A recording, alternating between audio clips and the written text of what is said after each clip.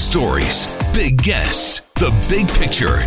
Afternoons with Rob Breckenridge. Weekdays 12:30 to 3, 770 CHQR. So the stakes are high here, folks. Right, and I think it becomes an issue that's much bigger than just one particular pipeline. Because I think if we can't get this pipeline built, expanding an existing pipeline, a project that went through all the proper channels, the rigorous review, got the NEB approval, federal approval, if that can't be built, what can?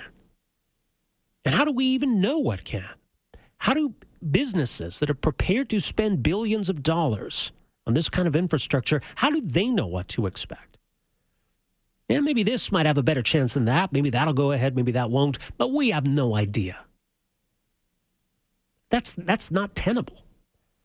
So I think that's the real concern here. I wanted to find out a bit more about, where we're at, where we need to go from here.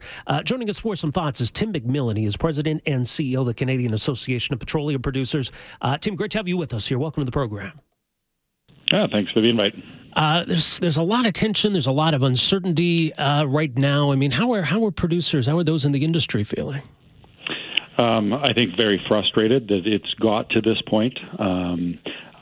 Feeling that this weekend's meeting between the premiers and the prime minister was a very important step. Up to this point, we've heard a lot of reassurance and commitments from the prime minister. And fortunately, this weekend, it looks like that's going to transition into action. And what he put forward was more words, but a plan for action in the coming days. Does that leave you feeling somewhat optimistic? I think so. That it's clear that with Premier Horgan being held by his minority government partner, the Green Party, that he doesn't have the ability to change his stance. So the Prime Minister has to act. And up to this point, we haven't seen the action. We've only heard the words, which have been much appreciated. But I think after this weekend's meeting, he's ready to put the legislation forward that is needed for him to assert that authority. And as you say, we're still awaiting the details on that. But do you believe that there are steps that the federal government can take here, even if the BC government continues its intransigence on this? Yeah, there absolutely is steps that they need to and must take. I think one of the other things coming out of this meeting's weekend was it's clear that Premier Horgan can't move off his stance, that he has said that he knows the federal government has the authority, and if the federal government is willing to act, that this project will go forward. So the Prime Minister followed up on those comments, saying he's ready to introduce legislation and take that authority. When you look at the big picture in terms of, this project, which went through a rigorous review process, has federal approval, the ability of Canada as a country to get projects like this built, if we're not able to do so, how high are the stakes here? What kind of message does it send if we're not able to do this? I think the stakes are very high. I think we're already living with the consequences of the reputation Canada has gained of a country that can't get projects done. We're seeing investments leaving our country today, and that's only going to get worse. But after seeing Northern Gateway canceled by the federal government, after seeing Energy East canceled, the Pacific Northwest LNG facility canceled, we can't take another blow. And Kinder Morgan is an opportunity we have as a country to show the world, in fact, we can get projects done, and we must.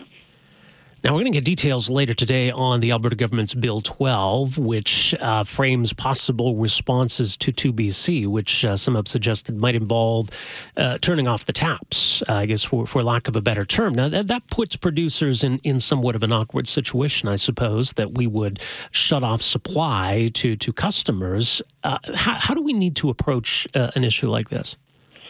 We support the provincial government with their efforts to raise these issues, to work to get this project moving and concluded, and are very supportive of them in those efforts. This particular issue is one that we have cautioned them around. We believe that on these legal issues that it's the federal government that has the legal authority to move the project forward, and we are very much focused on ensuring that the federal government steps into this space and takes control and takes responsibility, which they have. That perhaps on this, Alberta should cede that responsibility to Ottawa. that when it comes to the authority of getting this project moving, it is Ottawa. Yeah, and when it comes to possible consequences against BC, would it be more effective coming from the federal government than from Alberta? I think so, that's where the authority rightfully sits, and the tools that the federal government have are far broader than the narrow ones that Alberta has. That being said, I think that the provincial government has been a strong and vocal force in moving this discussion and moving this project forward. So I want to recognize that work. There's been the prospect raised as well of taking a financial stake in this project, which would be an unprecedented step. I don't know that Kinder Morgan is necessarily looking for that, but from the industry's perspective, is this something to be welcomed? Is this an approach that creates some additional questions, some nervousness, uncertainty? I think that at this point, this project must go forward. It must be successful, and we have to look for how we de-risk it in a way that enables that to happen for Canada's interest. That being said, this project is economically viable. It is only being held up by political barriers, that additional risk and costs are being added here because of the political gamesmanship and obstinance of British Columbia today. And I think that we need to ensure that this project is positioned for success, and that can take multiple different forms. And as far as the financial discussions, I think that's most appropriate with Kinder Morgan and the government. This is all evidence, too. I think that these projects have become such a flashpoint in this debate, and the debate around climate change in particular. I think both the Alberta government, the federal government have tried to make the argument that, look, it doesn't have to be one or the other, that we can be a responsible energy producer, and we can also lead on the policy side. Is that point getting drowned out in all of the political tension around this whole pipeline debate? How do we advance this issue in a broader sense? I agree with the point that Canada has the world's highest environmental and regulatory standards, and we should. And we should also have access to world's markets, growing markets in India and China specifically. Those two things shouldn't be played off against each other. The expectation as a Canadian is that we have both. So as some would want to sabotage this project for various different interests, I don't think we should get bogged down on our environmental stance, because that in Canada is world leading. Indeed. Well, as you say, some important days and weeks ahead, much more at cap.ca. Tim, thanks so much for joining us here today. Really appreciate this. Thank you. Have a good one. All right, you too. That is Tim McMillan, President and CEO of the Canadian Association of Petroleum Producers, on where we're at and what to do moving forward. The question of whether there should be any kind of federal or provincial money on the table, I think we should be really, really nervous about that prospect. I don't know that gets us any closer to a solution. It seems to me that that's an opportunity for both the Prime Minister and the Premier to buy some time. That obviously Kinder Morgan is concerned about uncertainty. They're concerned about protecting their investors. They're at a point now, as they explained a week ago, that this project's going to require some significant investments. They're not prepared to do that unless they feel that there's a clear path forward. And I mean, obviously, you can't blame them for that.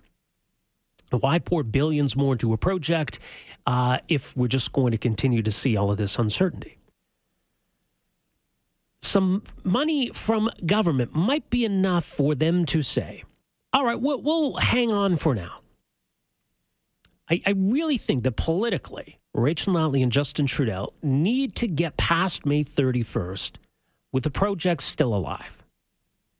If we get to May 31st and Trans Mountain or Kinder Morgan says we don't see a path forward for Trans Mountain, we're done, we're finished, project's canceled, then there's problems. Big problems, obviously, but certainly big political problems for those two. If we get to May 31st and they say, we're prepared to stay with this project, we're not going to throw in the towel, we're not giving up on this, I think that's what Trudeau and Notley need to happen at this point. So putting money on the table is really just about buying them time. Let's kick the can down the road. Let's see if there's a way forward. And maybe if not, we'll throw some more money later on and we'll keep it going even more. I mean, at some point, even if it's lip service to this project being alive, if at some point we don't see shovels in the ground, then it really isn't. So we're not past the point of no return in that sense. There have been delays, but it shouldn't be fatal necessarily at this point to this project. But if we're a year from now, if we're 2 years from now, at some point it just becomes unrealistic and you have to conclude that it's not going to happen. We're not there yet. And again, and I think all the things that all along have spoke in favor of this pipeline are still there. The fact that it went through the process, the fact that it got NEB approval, the fact that it got federal approval, the fact that it has won every single challenge before the NEB in the courts, that bodes well. But I think the idea of investing money, it's just a way to buy time. And even if we inject some federal or provincial dollars into this project, that does not address the underlying issue. It does not make the BC government any more amenable to this project, nor does it make it any more likely to go through. This is risk created by government. That taxpayers should become responsible for that risk just doesn't seem right. Now, there is the possibility, of course, that Kinder Morgan could instead decide to sue. They might have a case under NAFTA, for example, and how they're being treated and whether that's a violation of NAFTA, and I think that should concern us.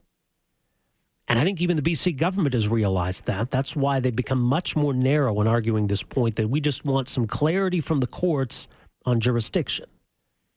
The whole plan to use every tool in the toolbox, I think even they're smart enough to realize that you're opening yourself up for a lawsuit. That may still happen, mind you, but I think they're trying to minimize their exposure. We should be worried, obviously, about the implications for the country if this project falls through. We should also be worried about the exposure of taxpayer dollars to this risk that we're creating. Afternoons with Rob Breckenridge, starting at 12:30 on News Talk 770 Calgary.